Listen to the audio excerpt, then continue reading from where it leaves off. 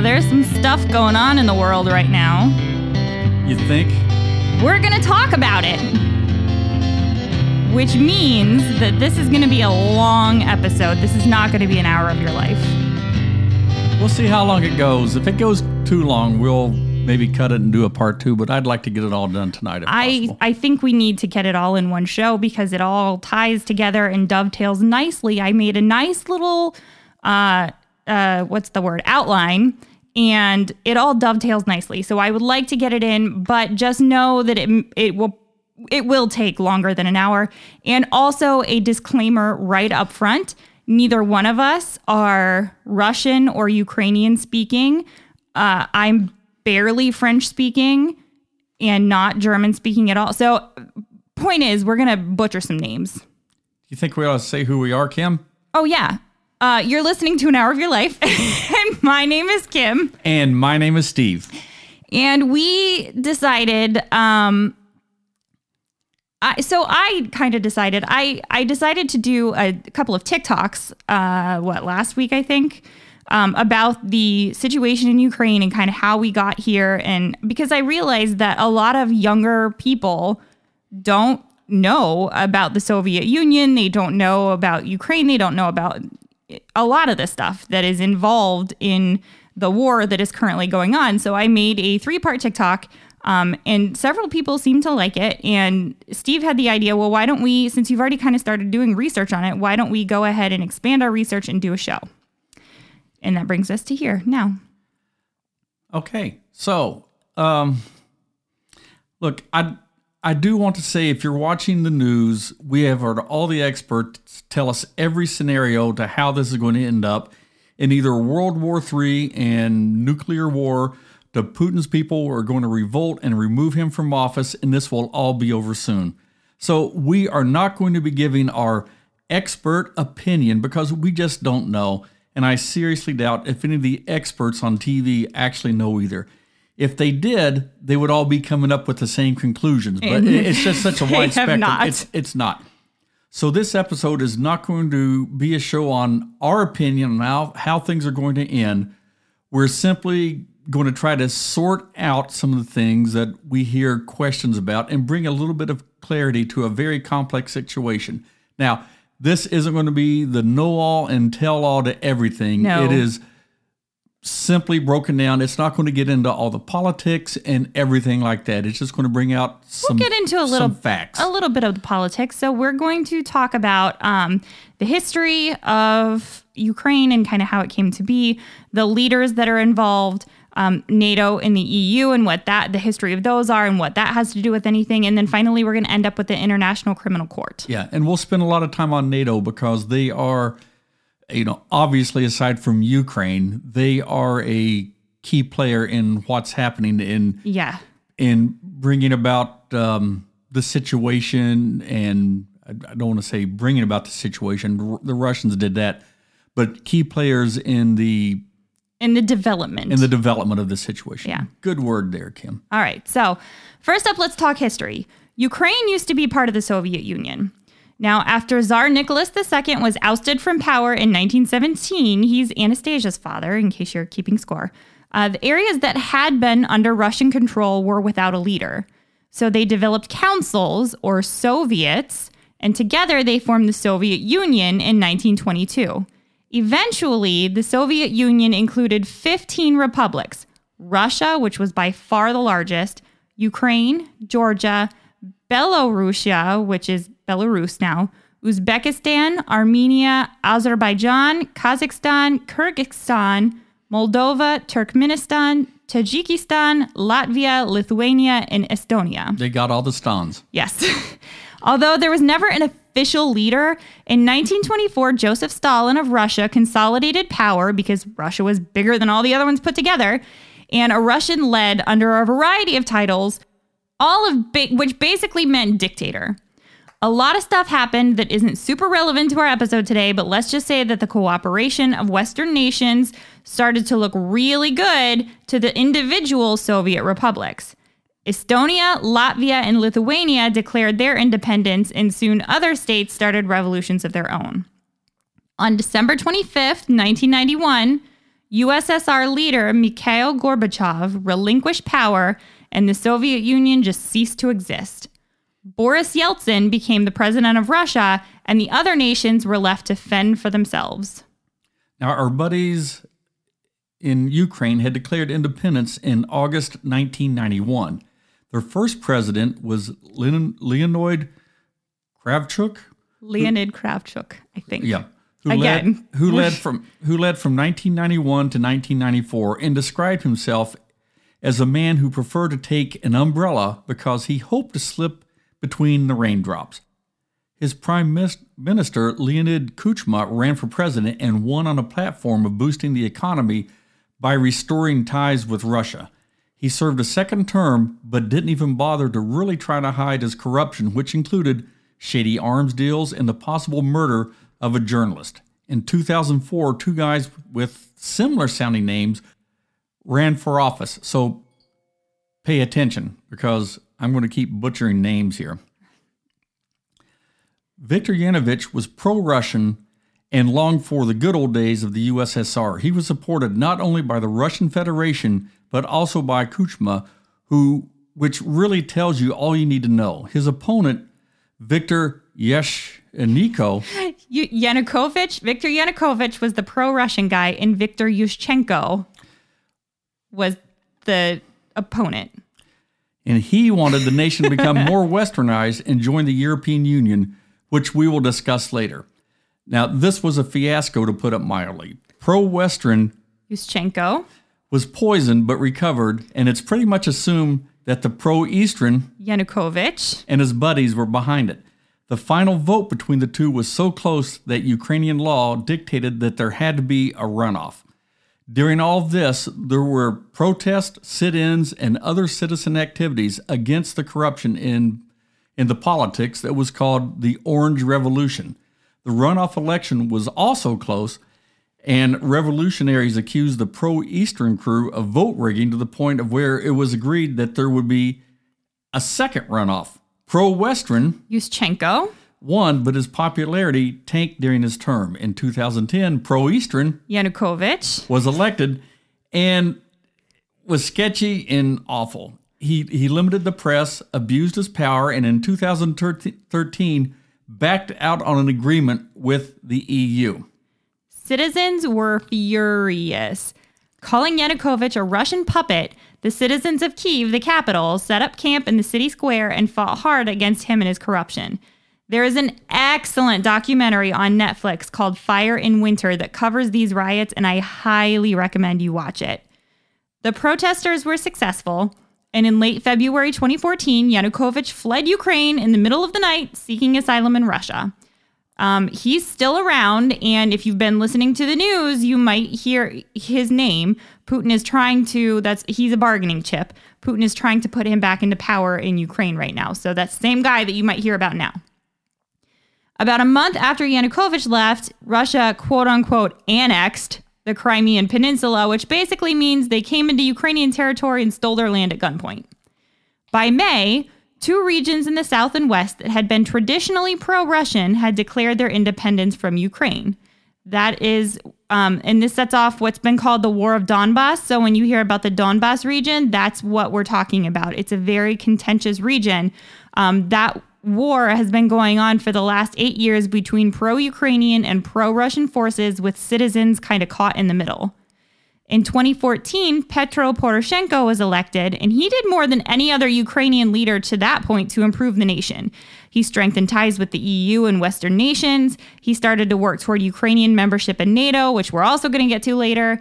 He established a police force that was much less corrupt than its thuggish predecessor, and he solidified the Ukrainian military. Now, don't get me wrong, there was also a lot of political scandal within Poroshenko's term, too, and he was replaced by Volodymyr Zelensky. That's the name we all hear right now. Yeah, in 2018. Which brings us to our leaders, Putin and Zelensky. Now, Vladimir Putin is the 69-year-old president of Russia. He was raised in Soviet Russia. Putin studied law at Leningrad State University. It was there he met a guy named Anatoly Sobchak, who was a business law teacher who ended up co-authoring the Russian Constitution and who would get himself involved in all kinds of corruption. After college, Putin joined the KGB. So imagine if the CIA, FBI, Secret Service, and every branch of mafia were all rolled into one massive organization. You pretty much got the idea what's going on here right now. At the start of his career, Putin was stationed in Dresden, Germany. He was discreetly helping a German terrorist organization called the RAF. He did all kinds of shady stuff, from spying to supplying weapons to burning documents that could indict leaders of the Soviet Union and East Germany around the time that the Berlin Wall fell.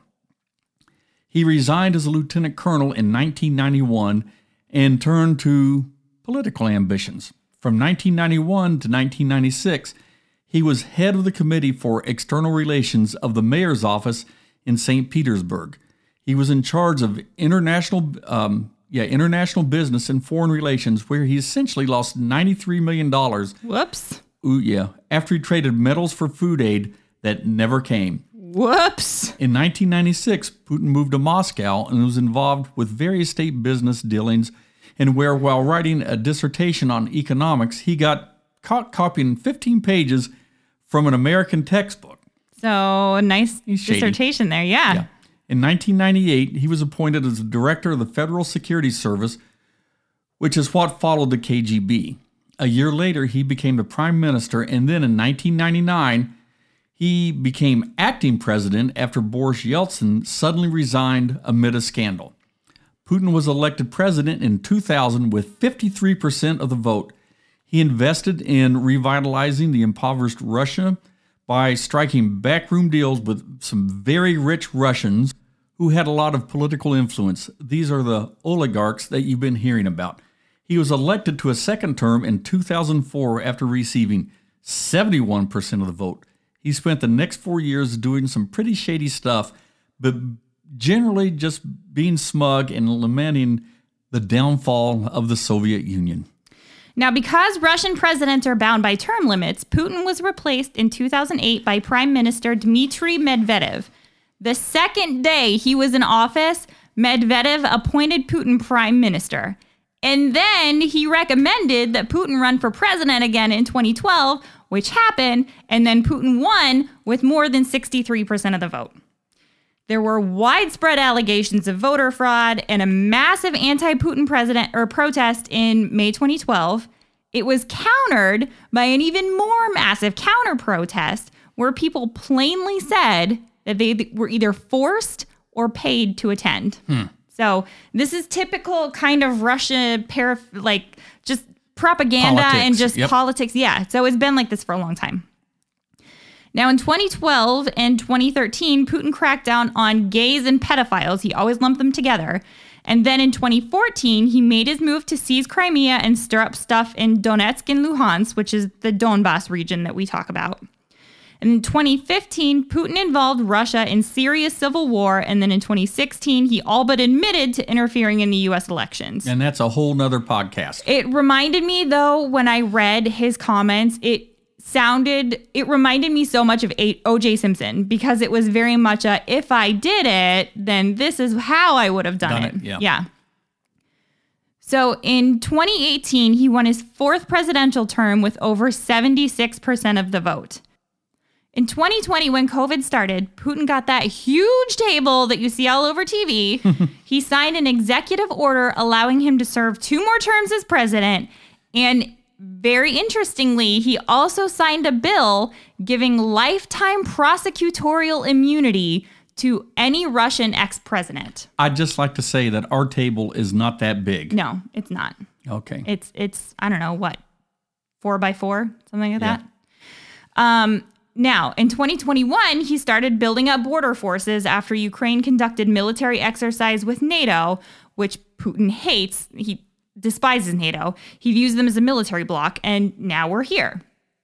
So, moving on to 44-year-old Jewish President Volodymyr Zelensky, who grew up in central Ukraine. Like Putin, he has a law degree from the Kyiv National Economic University, but that's where the similarities end, is with those law degrees. At age 17, Zelensky joined a local comedy competition team, and over the next few years grew in fame after creating a comedy troupe called Kvartal 95. In 2003, they started producing TV shows and became the nation's leading television producer. Zelensky entered the world of film in 2008, making several movies and eventually voicing Paddington Bear in the film's Ukrainian dubs. His biggest break, though, came in 2015 when Zelensky produced and starred in a Kvartal 95 sitcom called Servant of the People, and I'm sure by now you've all heard of it. You cannot get it in America right now. If you are listening from America, it is up for grabs, though. So I suspect that there's probably a bidding war going on over the rights, and we'll have it here eventually. Zelensky, well, I hope they dub it in English. I'm sure they will, or do subtitles, something. Zelensky played a high school history teacher who goes on an anti-government rant, which is recorded by a student and subsequently uploaded to YouTube. The video makes the teacher an overnight viral sensation, and his students crowdfund a presidential campaign. He wins, and hilarity ensues.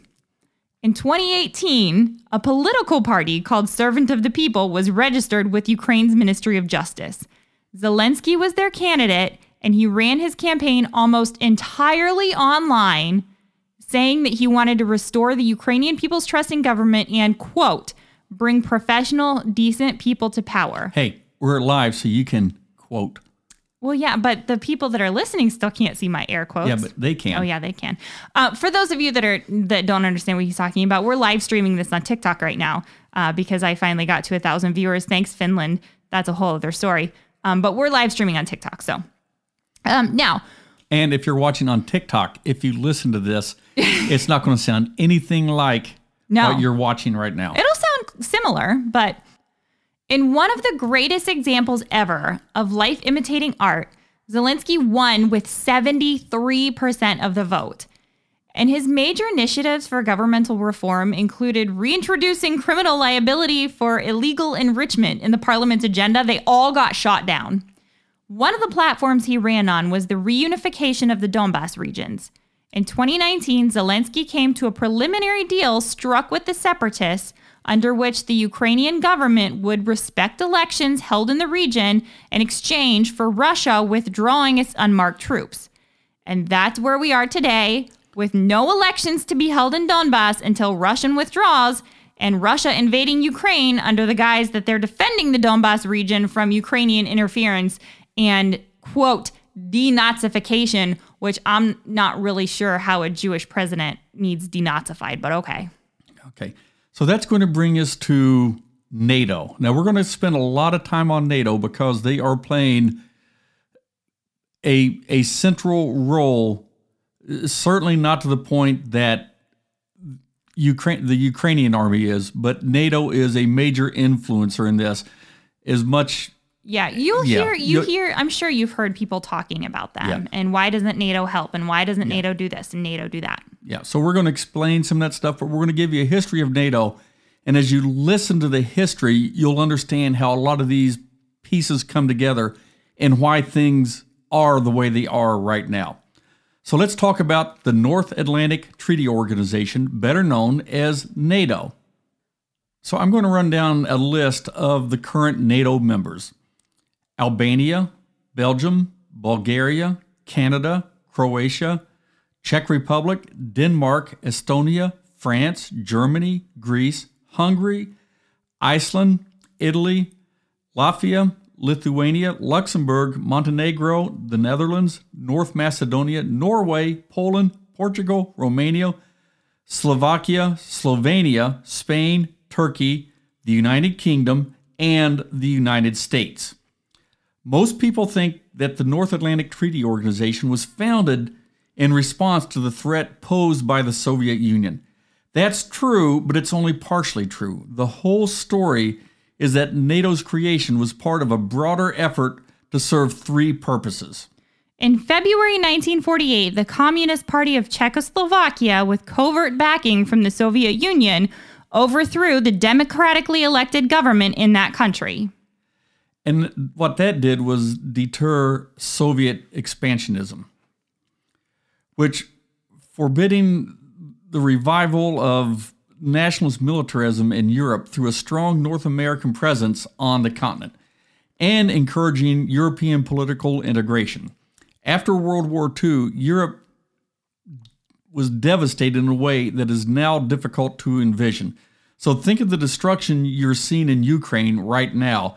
Now imagine that destruction over all of Europe. And that's certainly not to downplay the destruction in Ukraine right now, but just picture that across all of Europe. Yeah. Approximately 36.5 million Europeans had died during World War II. 19 million of them were civilians. Refugee camps and rationing dominated daily life. In some areas, infant mortality rates were 1 in 4. Millions of orphans wandered the burnout shells of former cities. In the German city of Hamburg alone, 500,000 people were homeless. In addition, communists aided by the Soviet Union were threatening elected governments across all of Europe. Then, in reaction to the democratic consolidation of West Germany, the Soviets blockaded Allied-controlled West Berlin in a bid to consolidate their hold on the German capital. The determination of France, Great Britain, and the United States during the Berlin airlift provided future allies with a level of commitment, and that just shows the level of commitment that the West was willing to spend to keep Europe free. By now, the United States had reversed its view on its traditional policy of diplomatic isolationism. Aid provided through the U.S.-funded Marshall Plan, also known as the European Recovery Program, and other means brought about a degree of economic stabilization. European countries still needed confidence in their security, but before they would begin talking and trading with each other, military cooperation and the security it would bring would have to develop in parallel with economic and political progress. So with this in mind, several Western European democracies came together to implement various projects for greater military cooperation and collective defense, including the creation of the Western Union, not the Telegram Company, in 1948, later to become the Western European Union in 1954. In the end, it was determined that only a truly transatlantic security agreement could deter Soviet aggression while simultaneously preventing the revival of European militarism and laying the groundwork for political integration. After a lot of discussion and debate, the North Atlantic Treaty was signed on April 4th, 1949. Now, everybody is talking about the famous Article 5 of the NATO Treaty, so let's talk about that. In the treaty's now much discussed Article 5, the new allies agreed, quote, "An armed attack against one or more of them shall be considered an attack against them all," end quote. That's exactly what it says. And following such an attack, each ally would take, and again, I quote, "such action as it deems necessary, including the use of armed force," end quote, in response. That is word for word exactly what the treaty of Article 5 of the NATO Treaty says. Now, there are a lot of articles of the treaty, but we need to also mention Articles 2 and Articles 3 because they're going to play a part in this in a little bit. These articles have important roles not directly relating to an attack. Article 3 is the basis for cooperation and military preparedness between the allies. So basically what this means for the allies is that they will train together and establish standard operating procedures, which are called STANAGs, so that all the armies can talk with each other and they can fight as one force. Now, I don't mean everybody literally speaks the same language, but more along the lines, think of doctrinal terms and procedures. Things like establishing radios that can talk to each other and what frequencies they will talk on. So that's just an example, but I think you're going to get an idea. It's much more in-depth than that. Article 2 allows room to engage in non-military cooperation. Keeping in mind, Article 3, early on the signing of the North Atlantic Treaty, had created allies, but it had not created a military structure that could effectively coordinate their actions. This all changed when growing worries about the Soviet intentions culminated in the Soviets' detonation of an atomic bomb in 1949 and the outbreak of the Korean War in 1950. Now, when the Soviets detonated that bomb, that changed everything and is a central concern of what is happening in Ukraine today. And the effect of the nuclear threat is upon the West is dramatic. Not the West, but the world. Now, NATO soon gained a consolidated command structure with a military headquarters based in the Parisian suburbs of Roquencourt near Versailles. This was Supreme Headquarters Allied Powers Europe, or SHAPE, with U.S. General Dwight D. Eisenhower as its first Supreme Allied Commander Europe, or SACEUR. SACEUR. Thanks. Soon afterward, the Allies established a permanent civilian secretariat in Paris and named NATO's first Secretary General, Lord Ismay of the United Kingdom. Tally-ho. With the benefit of aid and a security umbrella, political stability was gradually restored to Western Europe, and the post-war economic miracle began. New allies joined NATO, Greece and Turkey in 1952, West Germany in 1955, and European political integration took its first little baby steps. In reaction to West Germany's joining NATO, the Soviet Union and its Eastern European satellite states formed the Warsaw Pact in 1955. All of Europe settled into an uneasy standoff symbolized by the construction of the Berlin Wall in 1961. Winston Churchill had already dubbed the Iron Curtain in 1946. During this time, NATO adopted the strategic doctrine of massive retaliation, or commonly referred to as mutually assured destruction, or MAD. Basically what this was, if the Soviet Union attacked, NATO would respond with nuclear weapons. The intended effect of this doctrine was to deter either side from risk-taking, since any attack, however small, could have, and is assumed, would have led to a full nuclear exchange. Limited nuclear exchange was not a serious option that was planned for. MAD was a highly controversial policy, and it drove the politics of Europe for a long time, but it is what it is, and I just don't know how to put it any differently. While MAD was controversial, it did allow alliance members to focus their energies on economic growth rather than on maintaining large conventional armies. So, like we said, everything is so complicated. There's second and third order effects to all this stuff that have to be considered and taken into account. NATO took its first steps as towards a political as well as a military role. In 1956, the Soviet Union launched the Sputnik satellite and brought to light the Allies' greater need for scientific cooperation.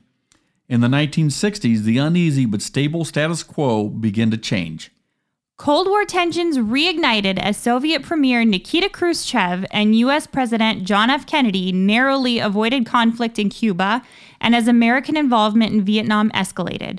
By the start of the 70s, what had been primarily a defense-based organization came to take on a new phenomenon called détente, or a relaxation of tensions between the Western and Eastern blocs, driven by a grudging acceptance of the status quo, which just sounds so positive when you say it out loud. It is what it is, and we'll all just learn to deal with it. During the 60s, NATO and SHAPE unexpectedly moved to a new home. In March 1966, France announced its intention to withdraw from NATO's integrated military command structure and requested the removal of all Allied headquarters from French territory. There were a lot of sad soldiers when that happened. I bet. A new SHAPE headquarters was established in Casteau, Belgium in March 1967, and NATO headquarters moved to Brussels in October of the same year. Contrary to popular belief, France remained within the alliance and consistently emphasized its intention to stand together with its allies in the event of hostilities. France's primary beef was France wanting to maintain control of French forces and France's disagreement on nuclear deterrence. Their position was basically, we'll use nukes when we feel like it's necessary. And France also proved to be among the alliance's most valuable force contributors during later peacekeeping operations. Détente had many faces. West German Chancellor Willy Brandt's Ostpolitik sought to encourage European stability through closer relations between Eastern and Western Europe. U.S. President John F. Kennedy's strategy of flexible response sought to replace massive retaliation, or MAD, the absolute dichotomy of peace or total nuclear war. Adopted in the wake of the Cuban Missile Crisis, flexible response enhanced NATO's conventional defense posture by offering military responses short of a full nuclear exchange in the event of a conflict. So y'all can see where this is headed right now. Also during this time, a report entitled The Future Task of the Alliance, delivered in December 1967 to the North Atlantic Council by Belgian Foreign Minister Pierre Harmel, recommended that NATO should have a political track promoting dialogue and détente between NATO and the Warsaw Pact countries. The role of NATO had become not merely to preserve the status quo, but to help change it. The Harmel report helped lay the foundation for the convening of the Conference on Security and Cooperation in Europe in 1973. 2 years later, the conference led to the negotiation of the Helsinki Final Act. The act bound its signatories, including the Soviet Union and members of the Warsaw Pact, to respect the fundamental freedoms of their citizens, including the freedom of thought, conscience, religion, or belief. Soviet rulers internally played down these clauses within the act, attaching more importance to the Western recognition of the Soviet role in Eastern Europe. Eventually, however, the Soviets came to learn that when they bound themselves to a powerful and potentially subversive idea in their mind. If there was not enough danger of war in Europe up to now, things were about to really heat up. So that's why we're covering so much on NATO, because it all plays a part. It's a lot. Hopefully you're still with us, and hopefully you're not just completely bored out of your mind. It's just I find it fascinating. There's a lot of history to get through. You know, I said earlier things were about to really heat up. Doesn't that just sound wrong when we're talking about the Cold War and heating up? Okay. I've always thought of the Cold, like in my mind, the Cold War is just, I think of a period of like gray and just ugh. Nothing hot or warm about it. Okay. All right. So anyway, the 1979 Soviet invasion of Afghanistan and the Soviet deployment of SS-20 Sabre ballistic missiles in Europe led to the suspension of détente. To counter the Soviet deployment, Allies made the dual-track decision to deploy nuclear-capable Pershing II and ground-launched cruise missiles in Western Europe while continuing negotiations with the Soviets. The deployment was not scheduled to begin until 1983. In the meantime, the Allies hoped to achieve an arms control agreement that would eliminate the need for the weapons. Lacking the hoped-for agreement with the Soviets, NATO members suffered internal discord when deployment began in 1983. Following the ascent of Mikhail Gorbachev as Soviet's prime minister in 1985, the United States and the Soviet Union signed the Intermediate Range Nuclear Forces, or the INF Treaty, in 1987, eliminating all nuclear and ground-launched ballistic and cruise missiles with intermediate ranges. This is now regarded as an initial indication that the Cold War was coming to an end. The 1980s also saw the accession of NATO's first new member since 1955. In 1982, a newly democratic Spain joined NATO. And by the mid-1980s, most international observers believed that Soviet communism had lost the intellectual battle with the West. Dissidents had dismantled the ideological supports of communist regimes, a process aided, in retrospect, by the Soviet Union's own ostensible adherence to human rights principles outlined by the Helsinki Final Act, which we mentioned earlier. By the late 1980s, the communist government of Poland found itself forced to negotiate with the formerly repressed independent trade union Solidarity and its leader Lech Walesa. Soon other democratic activists in Eastern Europe and the Soviet Union itself began to demand those very same rights. So the groundswell has started to happen with Lech, and it just started to happen. But there were also a lot of concerns. Would a united Germany be neutral? What would become of nuclear weapons in former Soviet republics? Would nationalism once again take a large role in European politics? By this time, the economies in the Warsaw Pact were disintegrating. They were just literally falling apart. The Soviet Union was spending 3 times as much as the United States on defense, with an economy that was 1/3 the size of the United States. Mikhail Gorbachev came to power with the intention of fundamentally reforming the communist system. When the East German regime began to collapse in 1989, the Soviet Union did not intervene, reversing the Brezhnev Doctrine. This time, the Soviets chose a long-run reform over a short-run control that was increasingly beyond their capabilities, setting in motion a train of events that led to the eventual breakup of the Warsaw Pact. The fall of the Berlin Wall on November 9th, 1989, seemed to proclaim a new era of open markets, democracy, and peace, and the Allies reacted with incredulous joy as emboldened demonstrators overthrew the Eastern European communist governments. The existence of NATO, with all this happening, people started to question, do we really need NATO? Well, NATO endured because while the Soviet Union was no more, the alliance's two other original, if unspoken, mandates still held: to deter the rise of militant nationalism and to provide the foundation of collective security that would encourage democratization and political integration in Europe. Articles 2 and 3. The definition of Europe had merely moved eastward. Before the consolidation of peace and security could begin, however, one huge unknown haunted European politics and remained to be seen. Since the Franco-Prussian War, Europe had struggled to come to terms with a united Germany at its heart.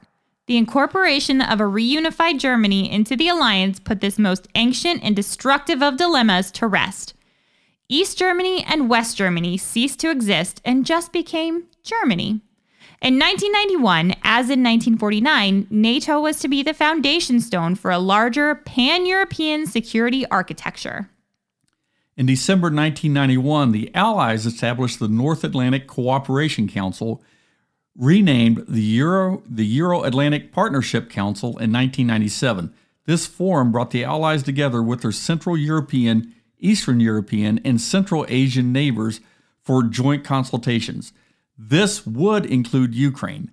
Many of these newly liberated countries, or partners as they were soon called, saw a relationship with NATO as a fundamental to their own aspirations for stability, democracy, and European integration. Cooperation also extended southward. In 1994, the alliance founded the Mediterranean Dialogue with 6 non-member Mediterranean countries: Egypt, Israel, Jordan, Mauritania, Morocco, and Tunisia, with Algeria also joining in 2000. The dialogue seeks to contribute to security and stability in the Mediterranean through better mutual understanding. This new cooperation was soon put to the test. The collapse of communism had given way to the rise of nationalism and ethnic violence, particularly in the former Yugoslavia. Now, we're going to bring this up because this has impact and kind of why what's happening now. Yeah. The Cold War did bring a stabilized balancing act within the Warsaw Pact. Not saying that the Warsaw Pact was good, but the Soviets exerted a lot of control over its satellite countries and maintained stability in its own way. At first, Allies hesitated to intervene in what was perceived as a Yugoslav civil war. Later, though, the conflict came to be seen as a war of aggression and ethnic cleansing, and the alliance decided to act. Initially, NATO offered its full support to United Nations efforts to end war crimes, including direct military action in the form of a naval embargo. Soon, the enforcement of a no-fly zone led to airstrikes against heavy weapons violating UN resolutions. Finally, NATO carried out a 9-day air campaign in September 1995 that played a major role in ending the conflict. In December of that year, NATO deployed a UN-mandated multinational force of 60,000 soldiers to help implement the Dayton Peace Agreement and to create the conditions for a self-sustaining peace. I remember when that was signed. It was a big deal. In 2004, NATO handed over this role to the European Union. And you can also go visit the Dayton Peace Museum if you're ever in town. So some people might be thinking right now, so why isn't this happening in Ukraine right now? Why doesn't NATO get involved to that extent? The short answer is Russia was not on the ground in the Balkans, so NATO was not engaging in armed conflict with Russian troops. That makes all the difference as to why NATO is not on the ground in Ukraine. And that's it. You know, morally, a lot of people think that NATO should be there, but I'm not going to get into the politics. Like we said, the purpose of this show is just to explain the facts. And that is why NATO is not there, because they would be engaging directly with I almost said Soviet, with Russian soldiers. The Yugoslav conflict and other conflicts in the Caucasus and elsewhere made clear that the post-Cold War power vacuum was a source of dangerous instability. And we're figuring that out now. Mechanisms for partnership had to be strengthened in a way that would allow non-NATO countries to cooperate with the alliance to reform still evolving democratic and military institutions to relieve their strategic isolation. And that's why we had to bring up all this stuff with NATO to get to this point right here. As part of this evolving effort, allies created the Partnership for Peace program, or PFP, in 1994.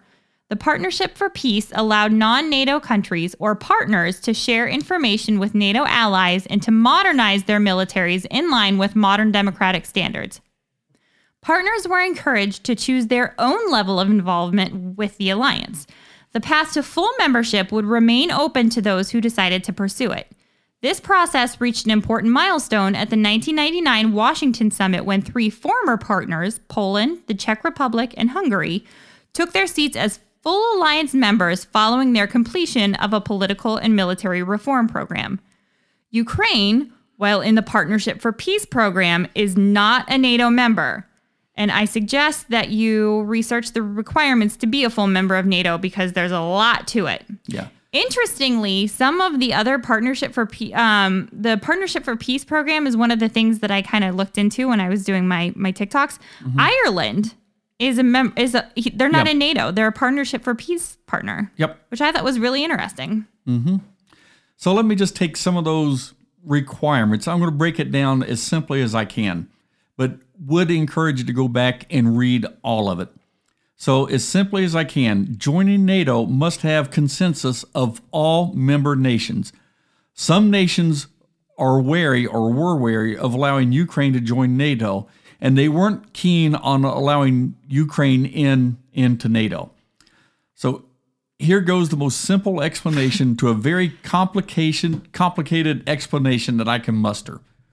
Former Ukrainian President Viktor Yushchenko wanted to join NATO. However, his successor, Viktor Yanukovych, dropped the effort and chose closer ties with Russia.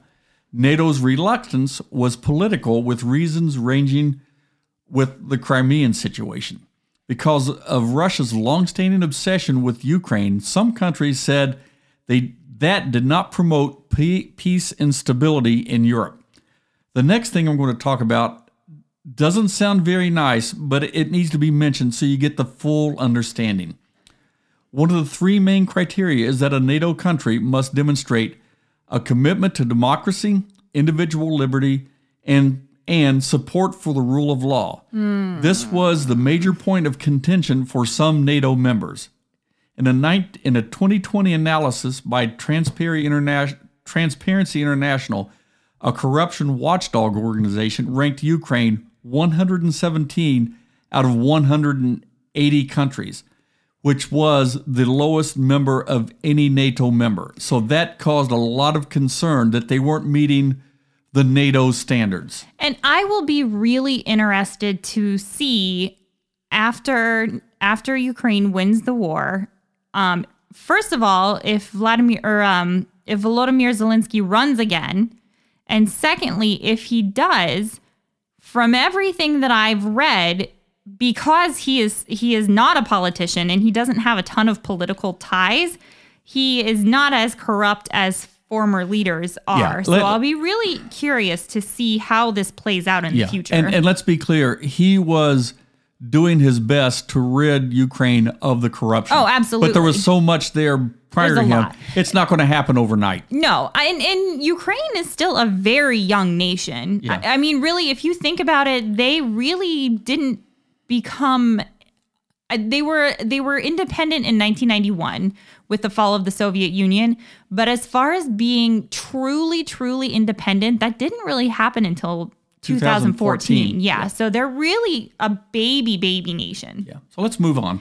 Okay. The September 11th, 2001 terrorist attack on the World Trade Center and the Pentagon demonstrated to the Allies that political disorder in distant parts of the globe could have terrible consequences at home. For the first time in its history, NATO invoked its Collective Defense Clause, which is Article 5. NATO took action and came to defend the United States against an attack.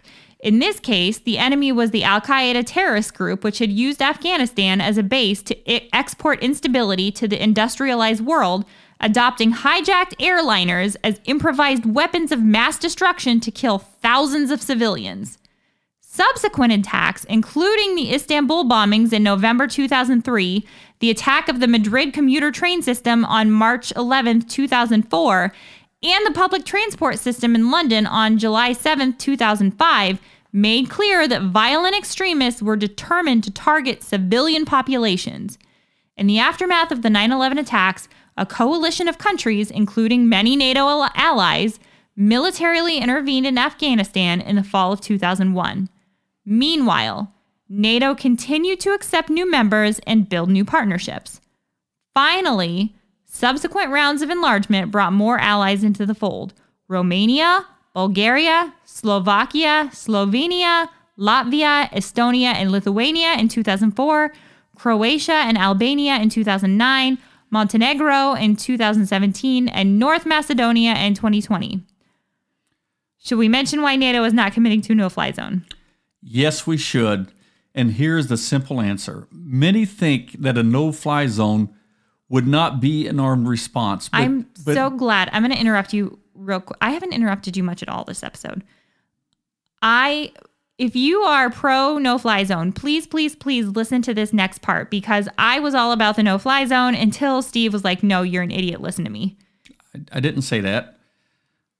You pretty much said that. No, I didn't. So, I just explained to you why it wouldn't work. This is very important, and I don't think a lot of people recognize why we cannot have a no-fly zone. So please listen, because this is really important. So I digress. Many think that a no-fly zone wouldn't be an armed response, but that just isn't how it works. A no-fly zone requires people on the ground. It would require anti-air defense systems such greater than what a Stinger missile can do. They're just, and the type of systems that they would have to employ, they're just not the type of thing that you could take untrained people and say, here it is, and go and operate it. It just doesn't work that way. These systems are very complex and complicated.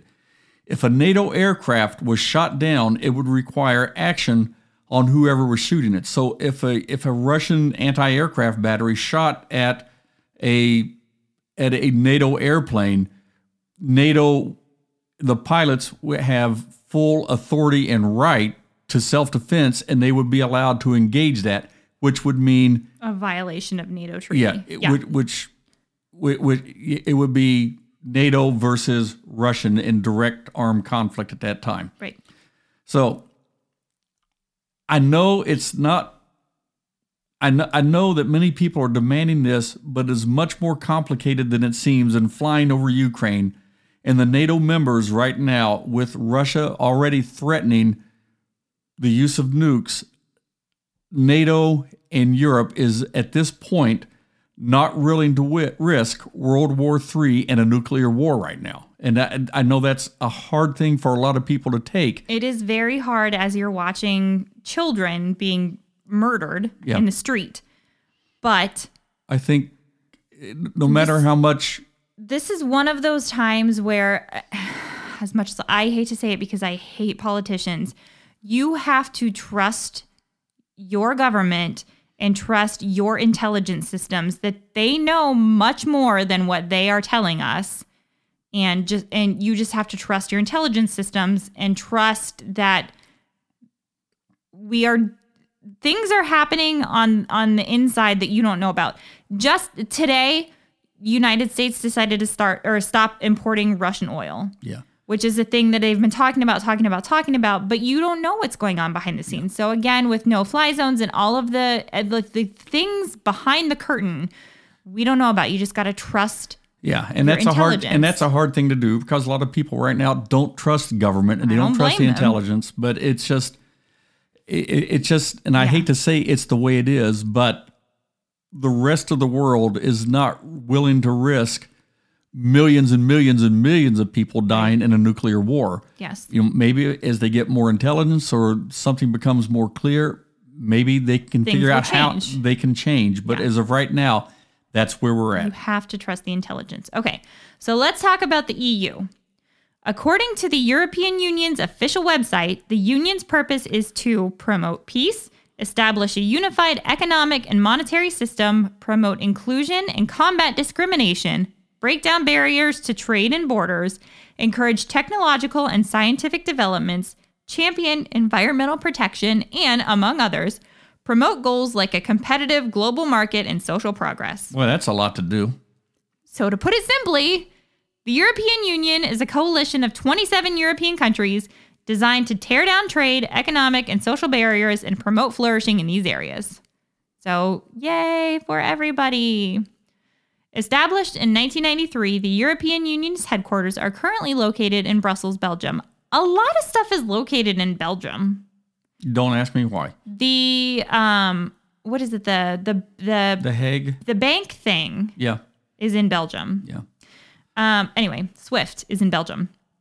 In the post-World War II world, the European Union has sought to bolster the individual and collective economic and social well-being of the countries involved, as well as establish a cohesive global marketplace that promotes trade and other social values.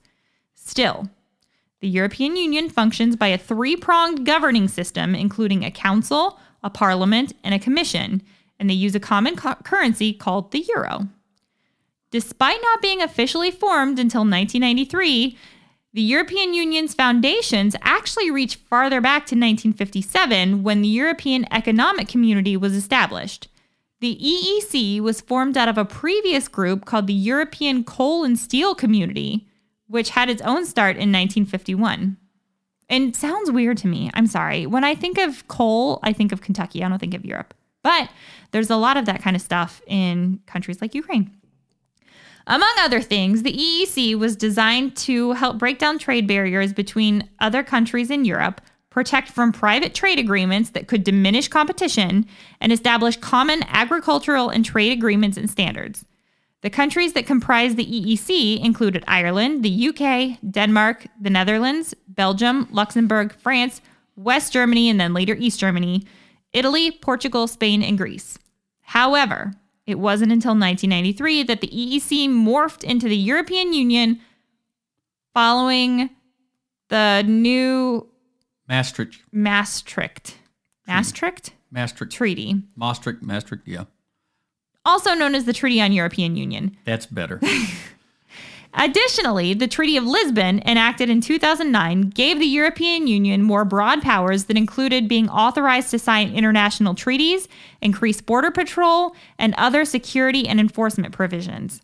On February 7th, 1992, the European Union was officially formed via the Maastricht Treaty. I can say this. Okay. I'll say the Ukrainian names if you stick with the German stuff. The treaty was comprised of three principal components: the European Communities, security and foreign policy, and cohesive domestic affairs and justice standards. The new treaty broadened the new founded EU scope, which now includes both economic and social issues like education, public health, technology, development, and environmental protection, to name a few. And perhaps most significantly, the treaty put into motion a common monetary policy which united Europe under a common currency called the euro. Additionally, the treaty established economic standards including debt and budget requirements in relation to each country's gross domestic product as well as inflation levels. Despite some countries failing to meet some of the standards detailed within the treaty, like Italy and Belgium, they were still inducted into the monetary union. The European Union was not the same thing as the Eurozone, which, created in 2005, is simply the collection of all countries that use the euro. But despite the common pledge of EU members to eventually switch over to using euros, only 18 of the current 27 used the euro as of 2018. So at that time, there were 28. That counts that UK withdrew from the EU on January 31st of 2020. As mentioned earlier, the European Union is governed by three main bodies: the EU Council, the EU Parliament, and the EU Commission. The Council's main job is to create and propose new policies and legislation for the European Union, It operates under a different EU president every 6 months. The Parliament then debates and passes the laws proposed by the Council, electing members once every 5 years. Finally, the Commission enforces and operates the laws for the European Union. Additionally, the European Central Bank services the EU's financial needs and manages things like inflation rates and foreign exchange reserves. Individual citizens have a say in the democratically structured union. According to the official site, citizens have a variety of ways to contribute, including by giving their views on EU policies during their development or suggesting improvements to existing laws and policies. The European Citizens Initiative empowers citizens to have a greater say on EU politics that affect their lives. Citizens can also submit complaints and inquiries concerning the application of EU law. So, in context of what's going on now, I'm sure that the EU email is just blowing up like crazy. Yeah. To ensure free passage between countries, the Schengen area was established for residents of certain countries, including some non-EU countries. Some countries in the Schengen area are Austria, Belgium, Estonia, Finland, France, Germany, Greece, Italy, Latvia, Lithuania, Luxembourg, Malta, Netherlands, Portugal, Slovakia, Slovenia, Spain, Czech Republic, Denmark, Hungary, Poland, and Sweden, as well as non-EU countries, Iceland, Liechtenstein, Norway, and Switzerland. In addition, Bulgaria, Croatia, and Romania are pending approval to enter the Schengen area as well. So basically what this means, residents of these countries are allowed to pass with other countries in the Schengen area, and it's much easier. They don't have to show their passports. Used to, if you would have to go from Germany to France, you had to stop at control and show your passport. Now, Ukraine is not a member of the EU. Okay, so let me ask you this. Sort of the way that the Partnership for Peace is sort of a gateway into NATO. Mm-hmm. Is that the same with the Schengen area? I don't think so. No, it just is it's just coincidental? Yeah. Okay. So what will happen once there's an end to all this, assuming Putin is still alive? There's no question that he's committed war crimes and lots of them, so he will have to answer for them. This means that he will go before an organization called the International Criminal Court. The ICC was established in Rome in 1998 after Trinidad and Tobago requested that the UN set up a formal court and trial process, which had not existed before then. It became active in 2002. Previously, tribunal-like courts were only established on an as-needed basis, but the EU agreed that a permanent body was a good idea, and they adopted a binding policy of support in 2011. There are 123 countries party to the Rome Statute. Some 40 countries never signed the treaty, including China, Ethiopia, India, Indonesia, Iraq, North Korea, Go figure. Right, Saudi Arabia, and Turkey. Several dozen others signed the statute, but their legislatures never ratified it, and these include Egypt, Iran, Israel, Russia, Sudan, Syria, and the United States.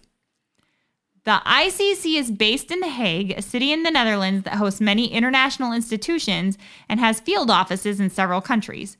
The court carries out its investigative work through the Office of the Prosecutor. They have 18 judges, each from a different member country and elected by member states. It requires its members to seek a gender-balanced bench, and the judiciary must include representatives of each of the United Nations' 5 regions. Judges and prosecutors are elected to non-renewable 9-year terms. The president and 2 vice presidents of the court are elected from among the judges, and they, along with the registry, handle the administration of the court. The court has jurisdiction over 4 categories of crimes under international law: genocide, or the intent to destroy in whole or in part a national, ethnic, racial, or religious group; war crimes, or grave breaches of the laws of war, which include the Geneva Convention's prohibitions on torture, the use of child soldiers, and attacks on civilian targets such as hospitals or schools, which is one of the main war crimes that Putin has committed; crimes against humanity, or violations committed as part of large-scale attacks against civilian populations, including murder, rape, imprisonment, slavery, and torture; and crimes of aggression, or the threat of armed force by a state against the territorial integrity, sovereignty, or political independence of another state, also committed by Russia, or violations of the UN Charter. The court can open an investigation into possible crimes in one of three ways. A member country can refer a situation within its own territory to the court. The UN Security Council can refer a situation, or the prosecutor can launch an investigation into a member state proprio motu, or on one's own initiative. The court can investigate individuals from non-member states if the alleged offenses took place in a member state's territory. If the non-member state accepts the court's jurisdiction or with the Security Council's authorization. To open an investigation, the prosecutor must conclude after a preliminary examination that the alleged crimes are of sufficient gravity. Once an investigation is open, the prosecutor's office typically sends the investigators and other staff to collect evidence. Any arrest warrant or summons must be approved by the judiciary based on information provided by the prosecutor. A group of pretrial judges ultimately decide whether a case should be brought to trial. Defendants may seek outside counsel to represent them, paid for, if necessary, by the court. Convictions and sentences require the vote of at least 2 out of 3 judges on the trial bench. Convicted defendants may appeal to the ICC's appellate bench, which is made up of 5 judges. The ICC is intended to complement rather than replace national courts. It can only act when national courts have been found unable or unwilling to try a case. Additionally, it only exercises jurisdiction over crimes that occurred after its statutes took effect in 2002. Also, it doesn't prosecute nations. That's the UN's International Court of Justice, only individuals. Now, some things to note. Court proceedings can be brought on in one of 2 ways. Either a national government or the UN Security Council can refer cases for investigation. Now, Russia, a permanent member of the UN Security Council, has veto power over council actions. So, right there, that's probably reason enough to think that Putin is not going to come up against the ICC unless he is overthrown. And his people give him up. Yes. Also, and this one kind of sucks, anyone accused of a crime in the jurisdiction of the court, which includes countries that are members of the ICC, can be tried. But while both Russia and Ukraine have signed the treaty, neither has ratified it.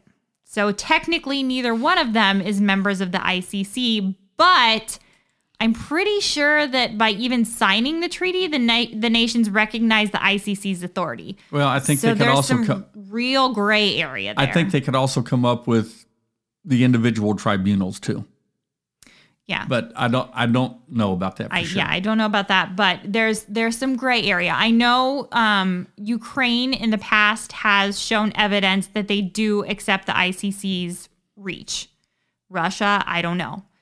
Another significant thing to note is that the court does not try in absentia.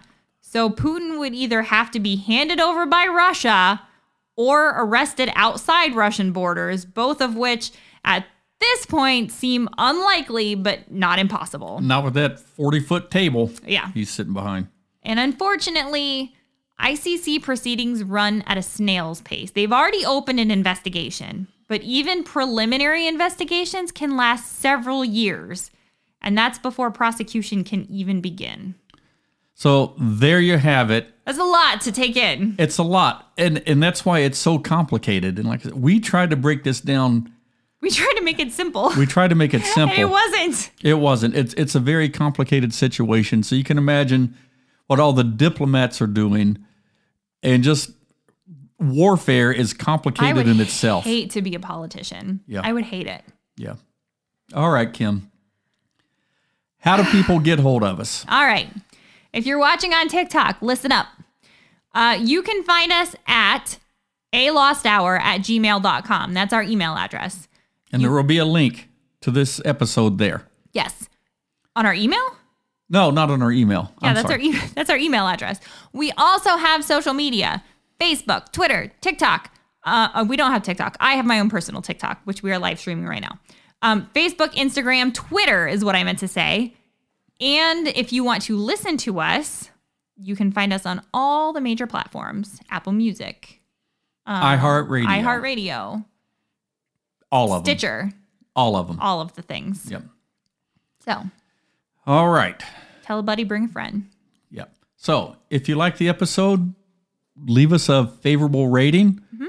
If you didn't like the episode, just be nice and move on. If you have any questions about any of this stuff, please feel free to write to us. Again, it's alosthour@gmail.com. I do have a couple of resources.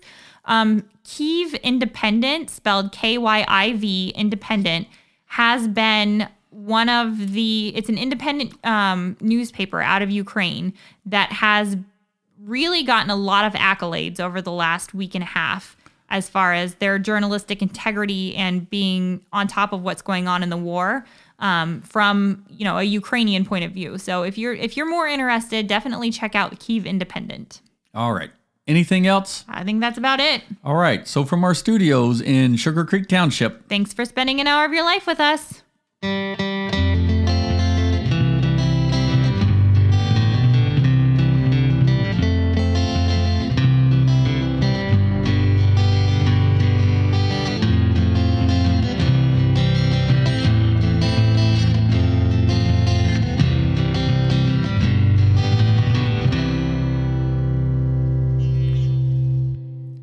Sources for this week's show include Wikipedia, the United Nations, the Council on Foreign Relations, the International Criminal Court, CNN, NATO International, TheStreet.com, and New York Times.